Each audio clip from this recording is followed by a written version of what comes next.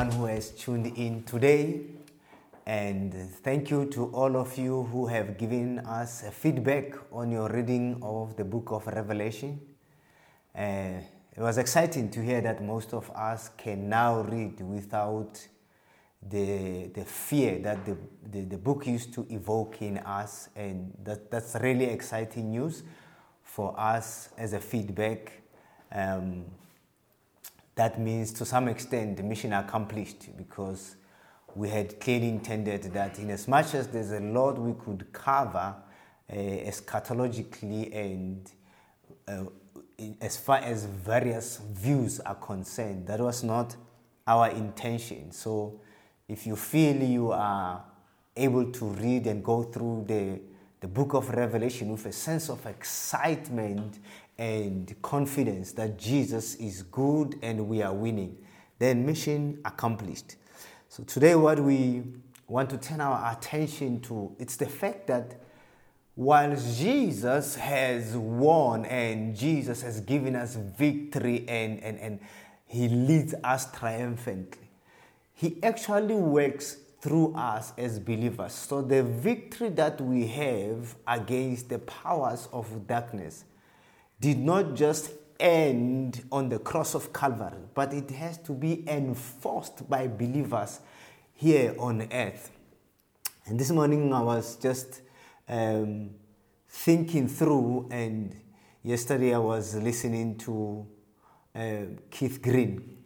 I trust most of us know Keith Green. He's one of the most prolific gospel writers of the century that we have just left. He wrote so many powerful songs, and in one of his live concerts, on the account of how he wrote the song, "Oh Lord, You Are Beautiful," he says he was writing a letter to the Lord, and he didn't know what to do. He could not post it anywhere, but he just put it in his Bible. And in this letter, he was just lamenting to God about the state of his own heart. He says, "God, you have to do something with my heart. My heart has become so calloused. It's hard. It's not responsive as it should be. But I want to have a soft heart like the baby's skin." And he says he stayed up until 2 o'clock writing the song, "Oh Lord, You Are Beautiful." And in the stanzas that are rarely sung these days, he says, "Oh Lord, my body is tired, but you keep reminding me of many, many tireless holy men who were tireless, who spilled their blood for you." In other words, here am I'm complaining, my heart is not responsive, but there are people, predecessors, there are men and women of God who tirelessly, under all forms of situation, under circumstances of oppression and tribulation, who spilled their blood and went on to glorify the King. He says, speaking of his relationship with the Word of God, he says, "Oh Lord, my faith is small, and I need a touch from you." He says, "Your book of books lies undisturbed. Like I hardly get into the Word of God as I should." And he says, "And the prayers from me too few. I pray less. I pray like someone who has it all figured out. I pray like someone who is self-sufficient. I pray like someone who has it all worked out and can do it by himself." And he asks God to light the lamp of his first love, to restore the passion for God.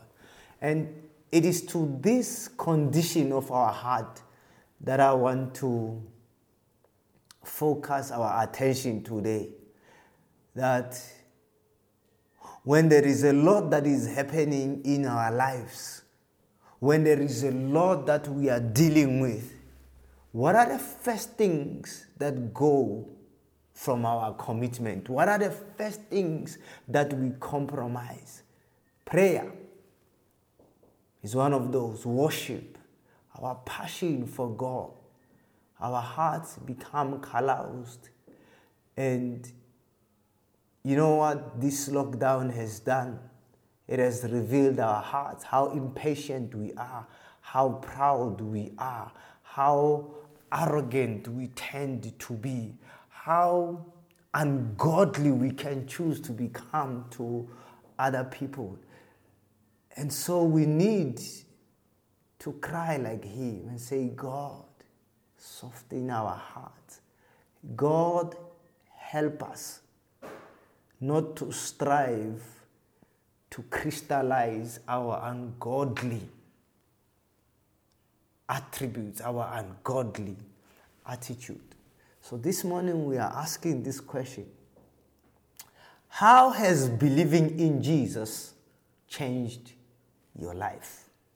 And I want to pray first and ask God for me and for you. I've seen my own heart.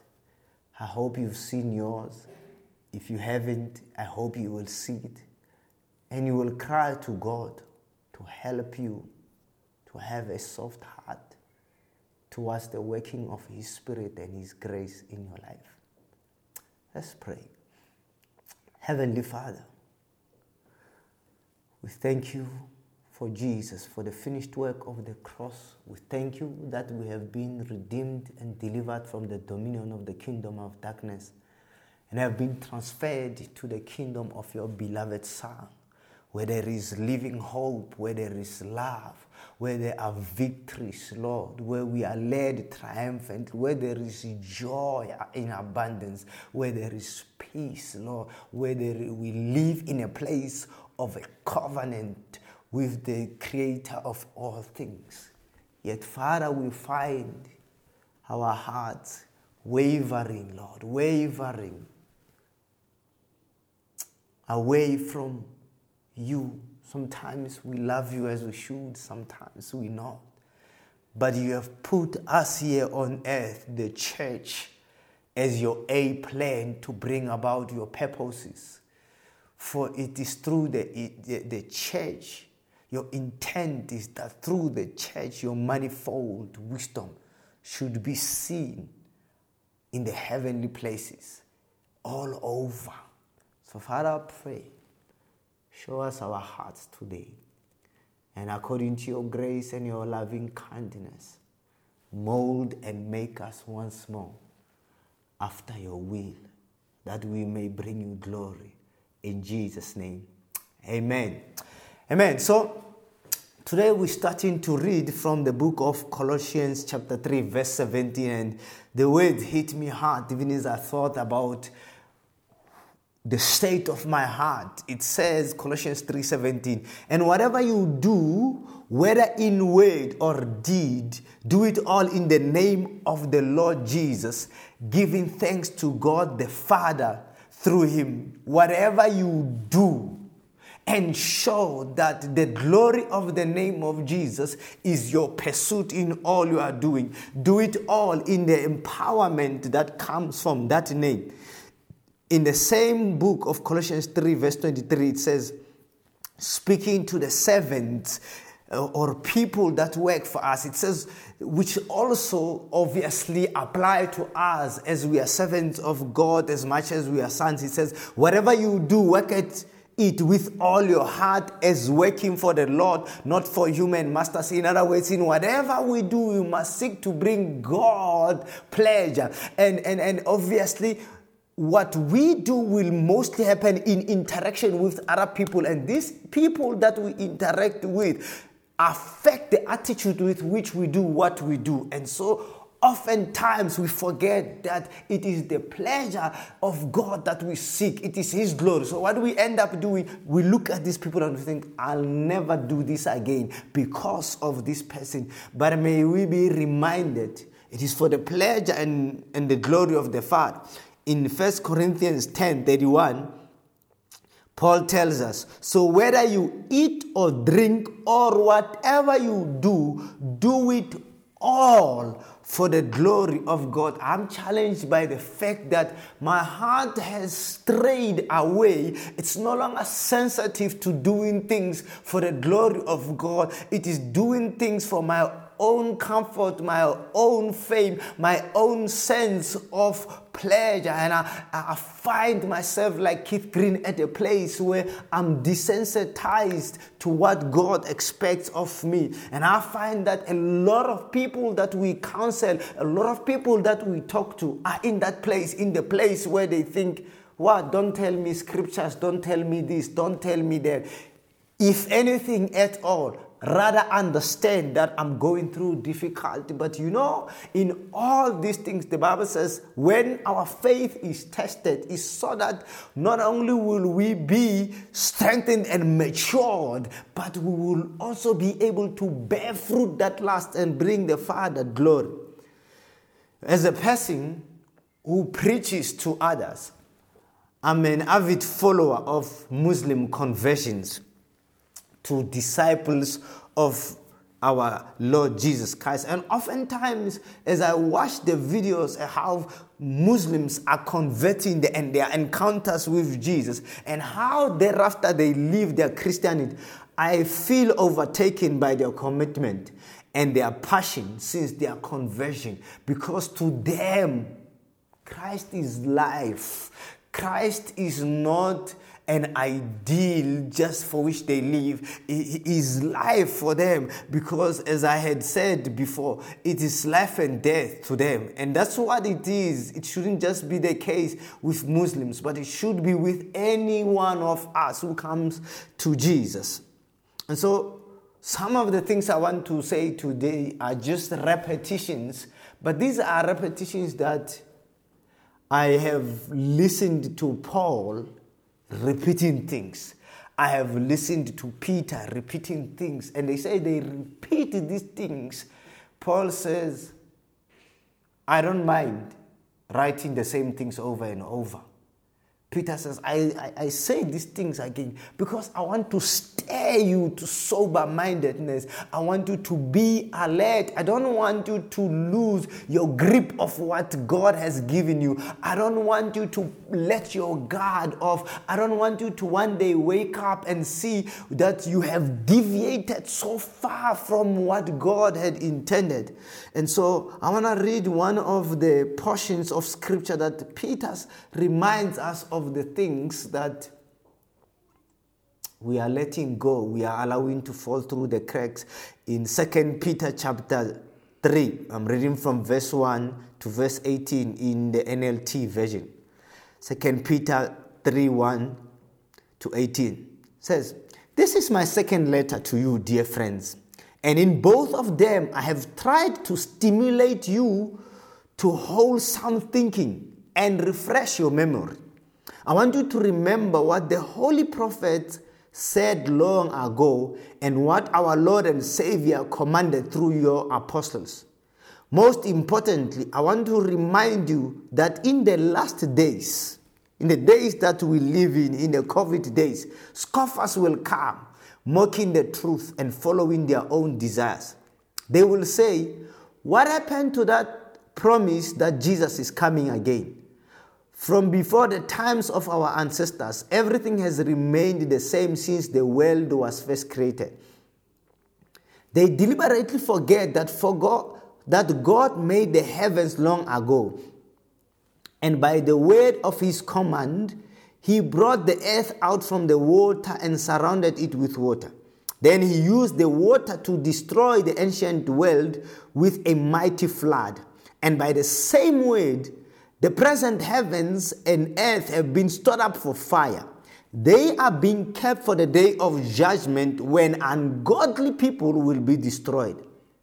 But you must not forget this one thing, dear friends. A day is like 1,000 years to the Lord, and 1,000 years like a day. The Lord isn't really being slow about his promise as some people think. No, he's being patient for your sake. He does not want anyone to be destroyed, but wants everyone to repent. But the day of the Lord will come as unexpectedly as a thief. Then the heavens will pass away with a terrible noise, and the very elements themselves will disappear in fire. And the earth and everything on it will be found to deserve judgment. Since everything around us is going to be destroyed like this, what holy and godly lives you should live. If we consider the eventuality of everything. So when we read in the book of Revelation, we're looking at the eventuality of our enemies. But we must also look at the eventuality of everything, including our state at that time of reckoning, at that time of judgment. So Peter is admonishing us. He says, if you consider how everything is going to end, consider also that you are called to a holy life. He says, what holy and godly lives you should live, looking forward to the day of God and hurrying it all along. On that day, he will set the heavens on fire and the elements will melt away in the flames. But we are looking forward to the new heavens and the new earth he has promised, a world filled with God's righteousness. And so, dear friends, while you are waiting for these things to happen, make every effort to be found living peaceful lives that are pure and blameless in his sight. And remember, our Lord's patience gives people time to be saved. This is what our beloved Paul, our brother Paul, also wrote to you with wisdom God gave him, speaking of these things in all his letters. Some of his comments are hard to understand. At least Peter acknowledges that Paul wrote some difficult things. And those who are ignorant and unstable have twisted his letters to mean something quite different. Part of the twisting that happens is the thinking that many of us have come to rest our laurels in, is that we can live unholy, ungodly, disobedient lives, and God should just understand because his grace is sufficient. I wish we could see ahead what will happen with the outcome of that attitude. It says, just as they do with other parts of Scripture. And this will result in their destruction. You already know these things, dear friend. So be on guard. Then you will not be carried away by the errors of these wicked people and lose your own secure footing. Rather, you must grow in the grace and knowledge of our Lord and Savior Jesus Christ. All glory to him both now and forever. When I was talking about the thinking ahead about the topic that I should put forth in the study of the book of Revelation, I said one of the things was anticipating the coming, whether of the Antichrist or the dragon. But I made it clear that you cannot give such a topic to a preaching because we have no anticipation of the coming of the dragon. We have an anticipation of the coming of the Lord Jesus Christ. As we finished the book last week, Jesus said, I am coming back. No, the Spirit says, come, Lord Jesus. And because we have an anticipation of his coming, we need to turn our attention to how are we individually preparing for his coming. You know, I am convinced that at this point in history, we are in no more danger from COVID-19 or the economic meltdown as we see it, or the plagues or diseases, the pandemic that we are facing, all these things that poses less danger. And so we are in no more danger of these things than the very danger of our own unrelenting, unrepentant, unbelieving attitudes towards God. At the core of our demise is not that God could not stop what would have come our way. God can stop all these things that are happening. But at the core of our demise is rather that we will not let God stop us going our own way. God can stop these things, but God has given us the will to rather come to Him or go our own way. And we are not allowing His word, we are not allowing His Spirit to turn us back in repentance to God. And this I say even to myself. And hence I'm asking, to what end has accepting Jesus as our Lord and Savior changed our lives? What is evident in our churches now is that because we have allowed ourselves to be the center of our lives and the center of the gospel, we have started preaching a person-centered gospel and not Jesus-centered gospel. We have created what I call divine anarchy in the church.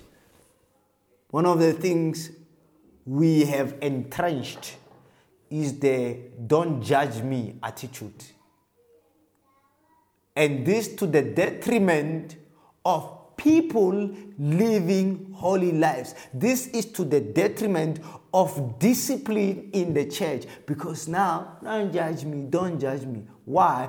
Because I don't want anyone, including God Himself or His Spirit or His Word, to reconstruct my destructive patterns to conform to the likeness of Jesus Christ. But the question still begs the answer. Will God change the world with unchanged believers? What are we expecting from God? How is the Lord changing our relationships? You know, part of the sad things that is happening, it's how many relationships, families, friendships, marriages, work relationships, where we are involved as God's children, how they are devastatingly getting destroyed.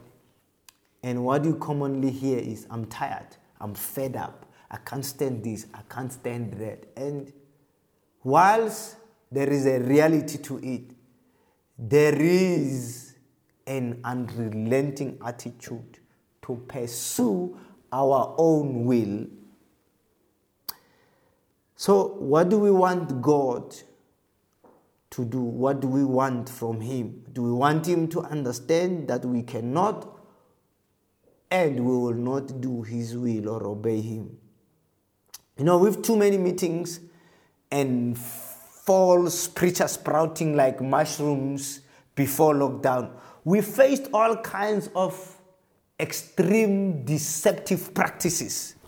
But now, with time on our hands, not to play religion anymore, we face the danger of Christian passivity and indifference and nonchalance. You know, we're facing unbelief. We're facing Christians who are like, well, it's not my business.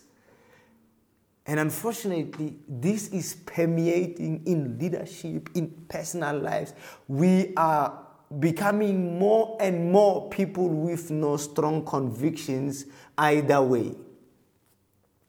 And like in the Garden of Eden, the authority and the integrity of God's word is once more on trial. Is God saying that? Isn't God adjusting to the modern times? God's beloved institutions for the welfare of the human race are being downtrodden and his principles are trampled underfoot.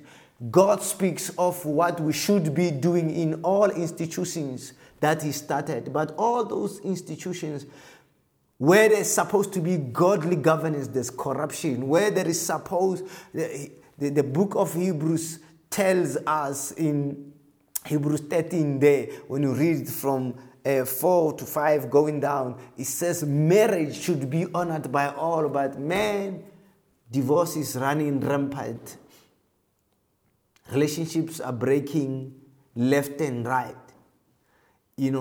Friendships, there is no friendships that are genuine anymore.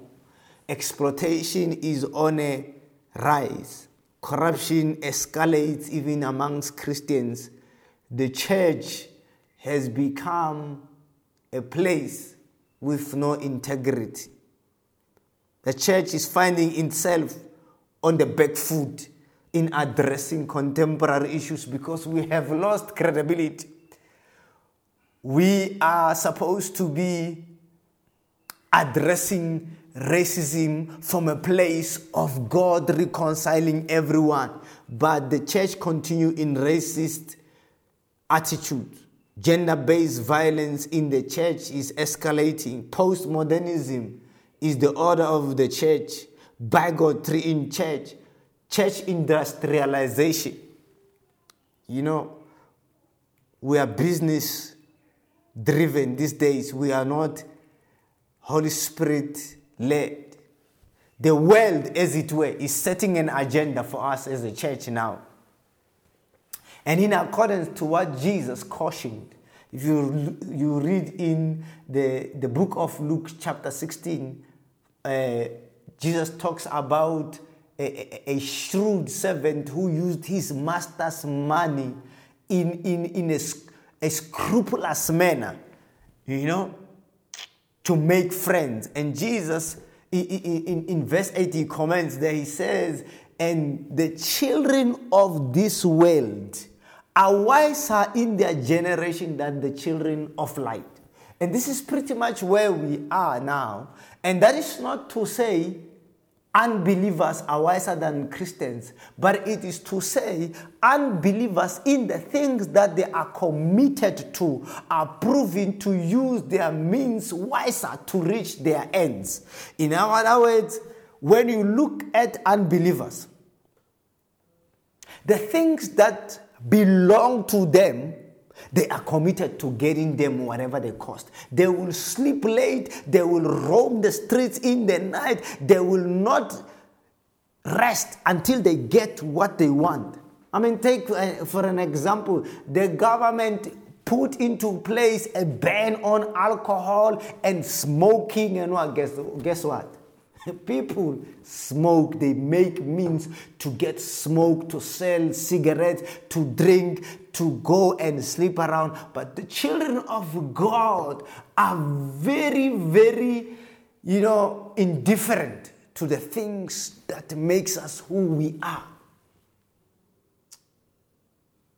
We feel no pinch in losing our footing in kingdom things. Everyone is committed to their cause. However wicked, however extreme, however ungodly. But we are less committed, less of being committed to the destiny we have in Christ.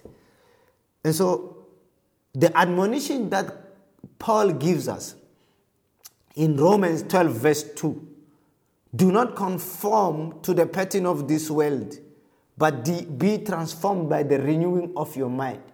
Then you will be able to test and approve what God's will is, his good and pleasing and perfect will. It's something that has become an irrelevant cliche to us, that we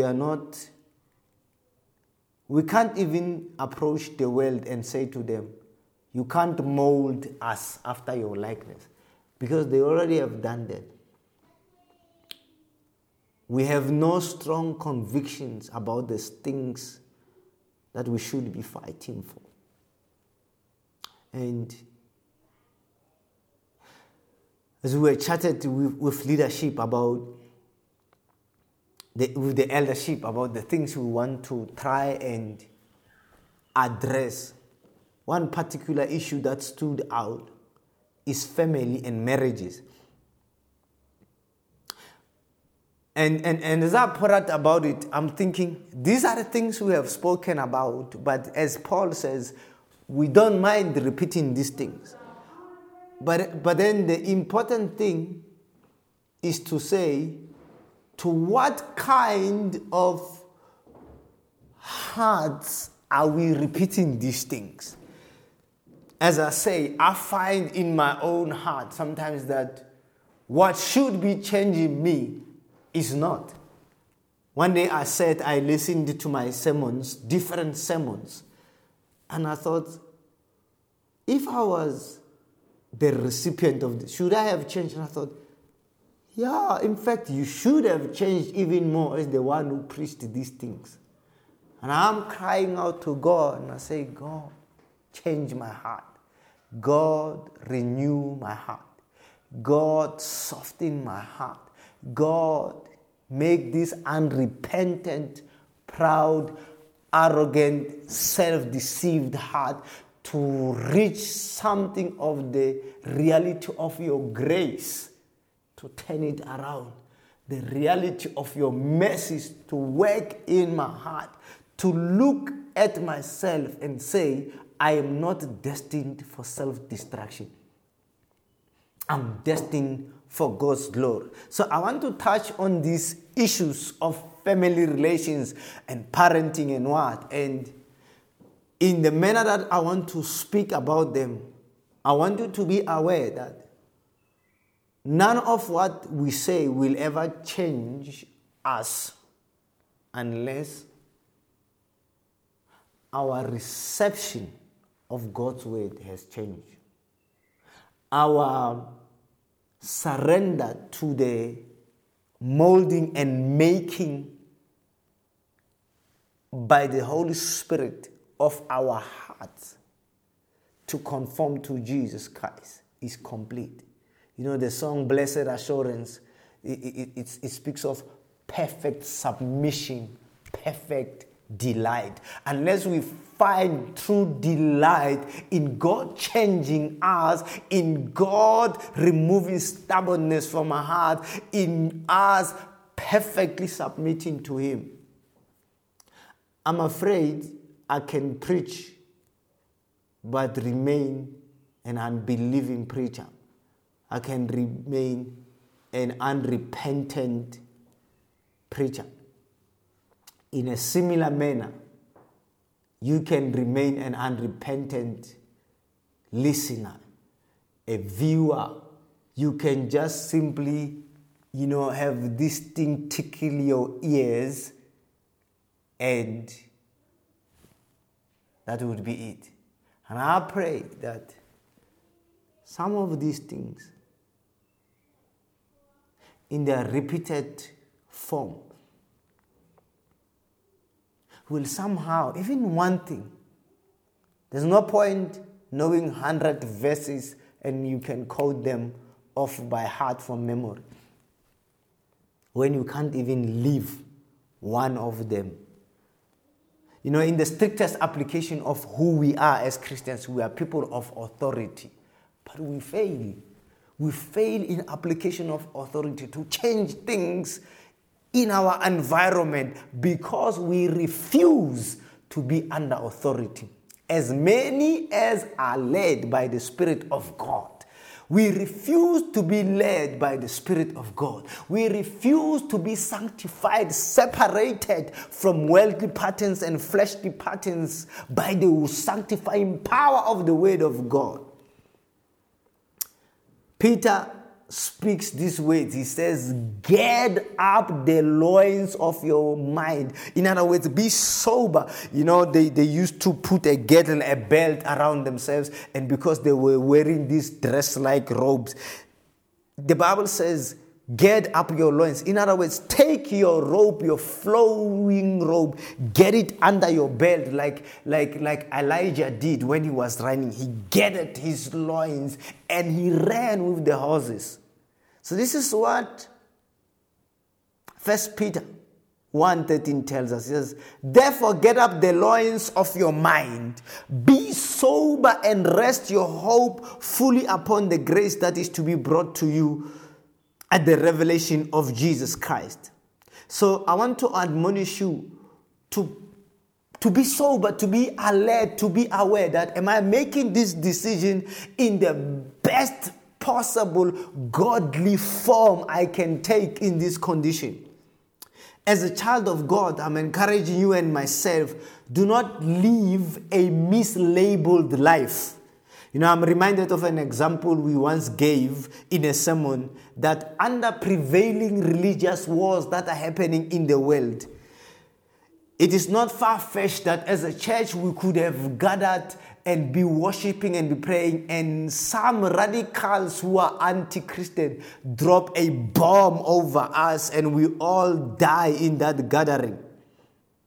And that act would have been done under the premise and the presumption that everyone who would have been gathered in a church form are actually children of God. Yet many of us would have died for the label of what we do not even contain inside. So let's not live mislabeled lives. Let's not live Christian outside, unbeliever outside. So I want to say, you and I are destined for obedience to God. Our desperate efforts and humanistic exertion, imizamo yetu, will not get us the result we so desperately desire. You know, we're like, I will do this, I will do this, I will do that, I will do it this way. We're not going to get anywhere. We are not designed to operate that way. What we need to do is let us repent from relying on ourselves and surrender at the feet of the merciful high priest who identifies with our weaknesses, the Lord and Savior, Jesus Christ. Let us put ourselves at the place where we say, Lord, I'm about to take the wrong decision. I have taken the wrong decision. Lord, I don't feel like taking the right decision. Lord, I don't feel like going the direction you want me to go. But I want to be able to bring you glory. And I surrender. Not my will, but your will be done, Lord. And I cannot talk into your context. You know your context, but you also know the state of your heart as you make your own decisions. In 1 Peter chapter 1, I'm reading from verse 1 to verse 2. I want to clarify and re-emphasize the fact that you and I are destined for obedience. It says, 1 Peter 1, verse 1 to 2, it says, Peter, an apostle of Jesus Christ, to God's elect, we are elected as well. Exiles scattered throughout the province of Pontus, Galatia, Cappadocia, Asia, and Bithynia. Listen to what it says. It says, who have been chosen according to the foreknowledge of God the Father, through the sanctifying work of the Holy Spirit, to be obedient to Jesus Christ and sprinkled with his blood. Grace and peace be yours in abundance. We have been chosen. And the Holy Spirit is working, sanctifying us. To what end? To obedience. To choose God's will over our own will. To choose God's way over our own ways. And so, I'm asking again, how has accepting Jesus Christ changed your life? How has it made you live with convictions even if you feel cornered? How is being a Christian affecting your decisions in relation to work, in relation to stewardship, in relation to money, friends, marriage, and so on and so forth? And so, I want to then launch this idea of something that we need. If our hearts get to a place where we are convicted of the fact that we are destined for obedience, I then want us to consider to fight for the restoration of the family structure. Yes, there are many issues we need to deal with, and many of these issues, like gender-based violence, part of the contribution is the dysfunctional family structure, which we have allowed ourselves in the hardness of our hearts to deteriorate to the state that we are indifferent to what God expects of us as it relates to family.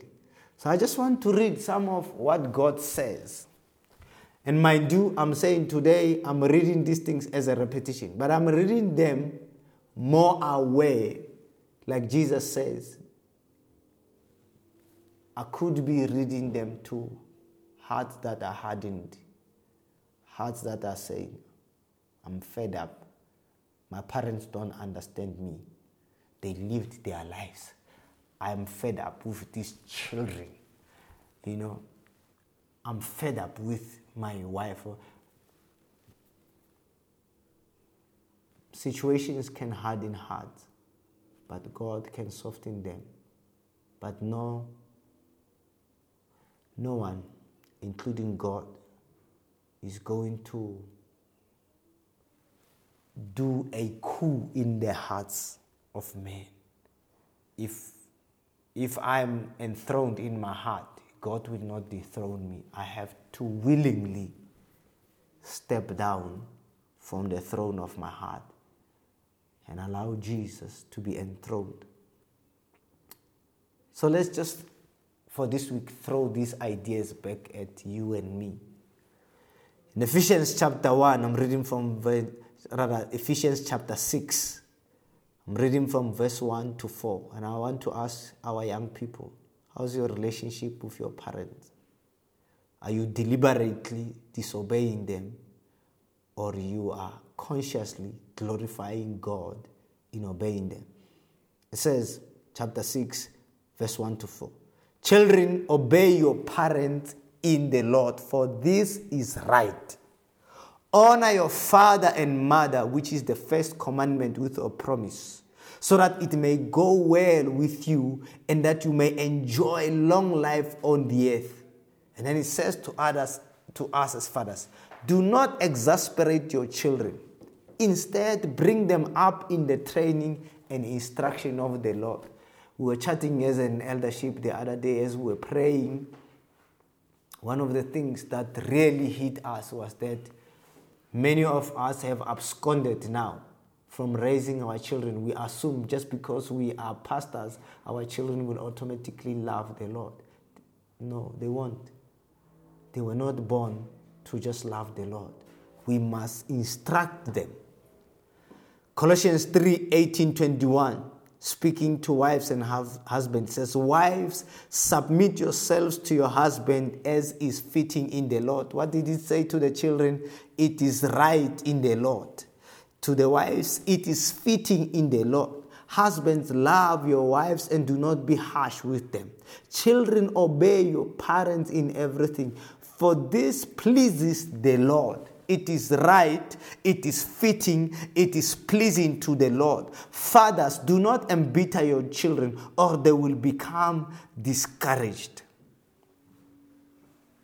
1 Peter chapter 3, this one we all have read many times. It says, I'm reading from verse 1 to verse 7, 1 Peter chapter 3. Wives, likewise, be submissive to your own husbands, that even if some do not obey the word, they without a word may be won by the conduct of their wives, when they observe your chaste conduct accompanied by fear. Do not let your adornment be merely outward, arranging the hair, wearing gold, or putting on fine apparel. Rather, let it be hidden person of the heart, with the incorruptible beauty of a gentle and a quiet spirit. Ladies, it is not the extreme philosophies that you hear out there that are going to fix what you are dealing with in your home. It is not what feminist says. It is not going for the key. The Bible says it is the incorruptible beauty of a gentle and a quiet spirit, which is very precious in the sight of God. For in this manner, in former times, the holy women who trusted in God also adorned themselves, being submissive to their own husband, as Sarah obeyed Abraham, calling him Lord. Those daughters, whose daughters are you, if you do good and are not afraid with any terror? Husbands, likewise, dwell with your wives with understanding, giving honor to the wife as to the weaker vessel, and as being heirs together of the grace of life, that your prayers may not be hindered. We will labor these issues, but listen to this idea that husbands, many love raising hands and praying and are robust. But the Bible says there really is no point when there is no honor towards your wife, because your prayers will be hindered. I'm reminded of a song that I used to hear when I was young. It's a Sotho song. Loosely translated, it says, some men, some husbands are really surprising. Outside there, they are gentle like sheep. But when they get home, they are ravenous like lions. Ere bontate ba bang ba ya makatsa. Kantle ba bonolo jwale e ka ke dinku. Empa ha ba fita hae ba bohale ba tao. And in the same manner, some women are like ravenous lionesses. And they produce children. Such environments produce delinquent children. And I'm saying to us, saints, we are no longer asking the right questions about how to obey God and how to bring Him glory. And we can repeat all these teachings about everything, about money, about holiness, but if the soil is not right, the soil of the heart, the seed will always be eaten by birds. It will grow with the weeds that are in that heart. We are unfortunately now asking, how does this suit me? How do I feel? How does it align with my preference?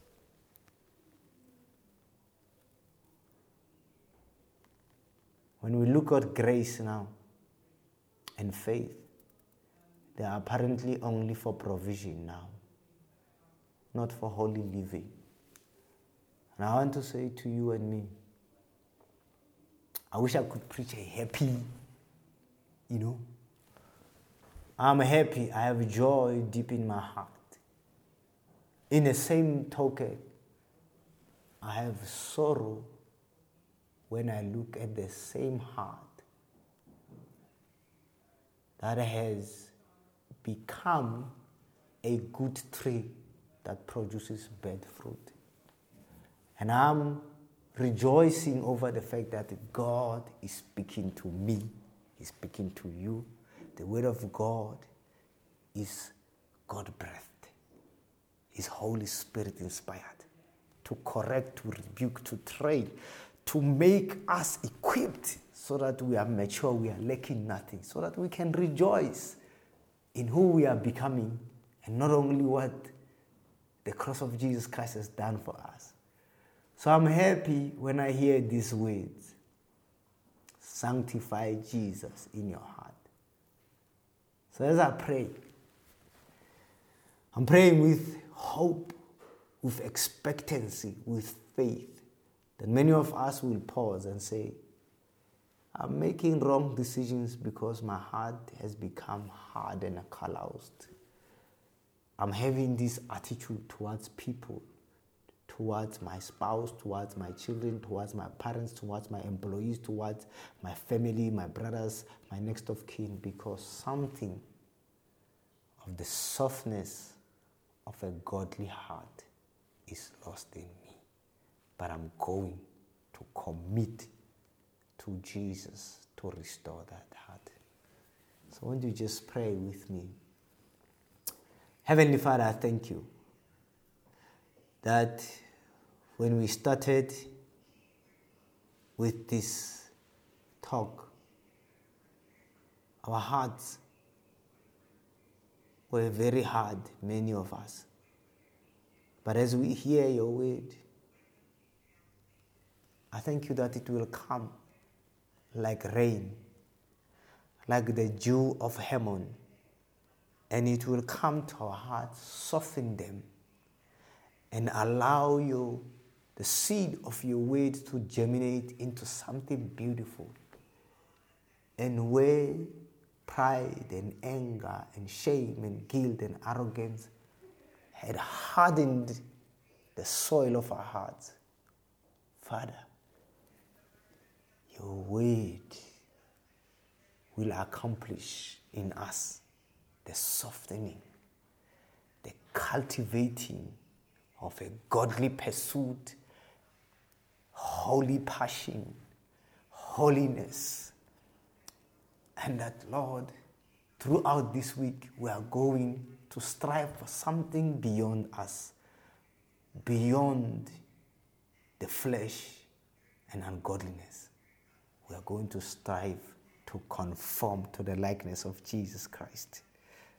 That in whatever we do, in word and in deed, we will do it all in His name. And I pray for those who don't know you, may you speak to their heart, that the word is in their heart and in their tongues.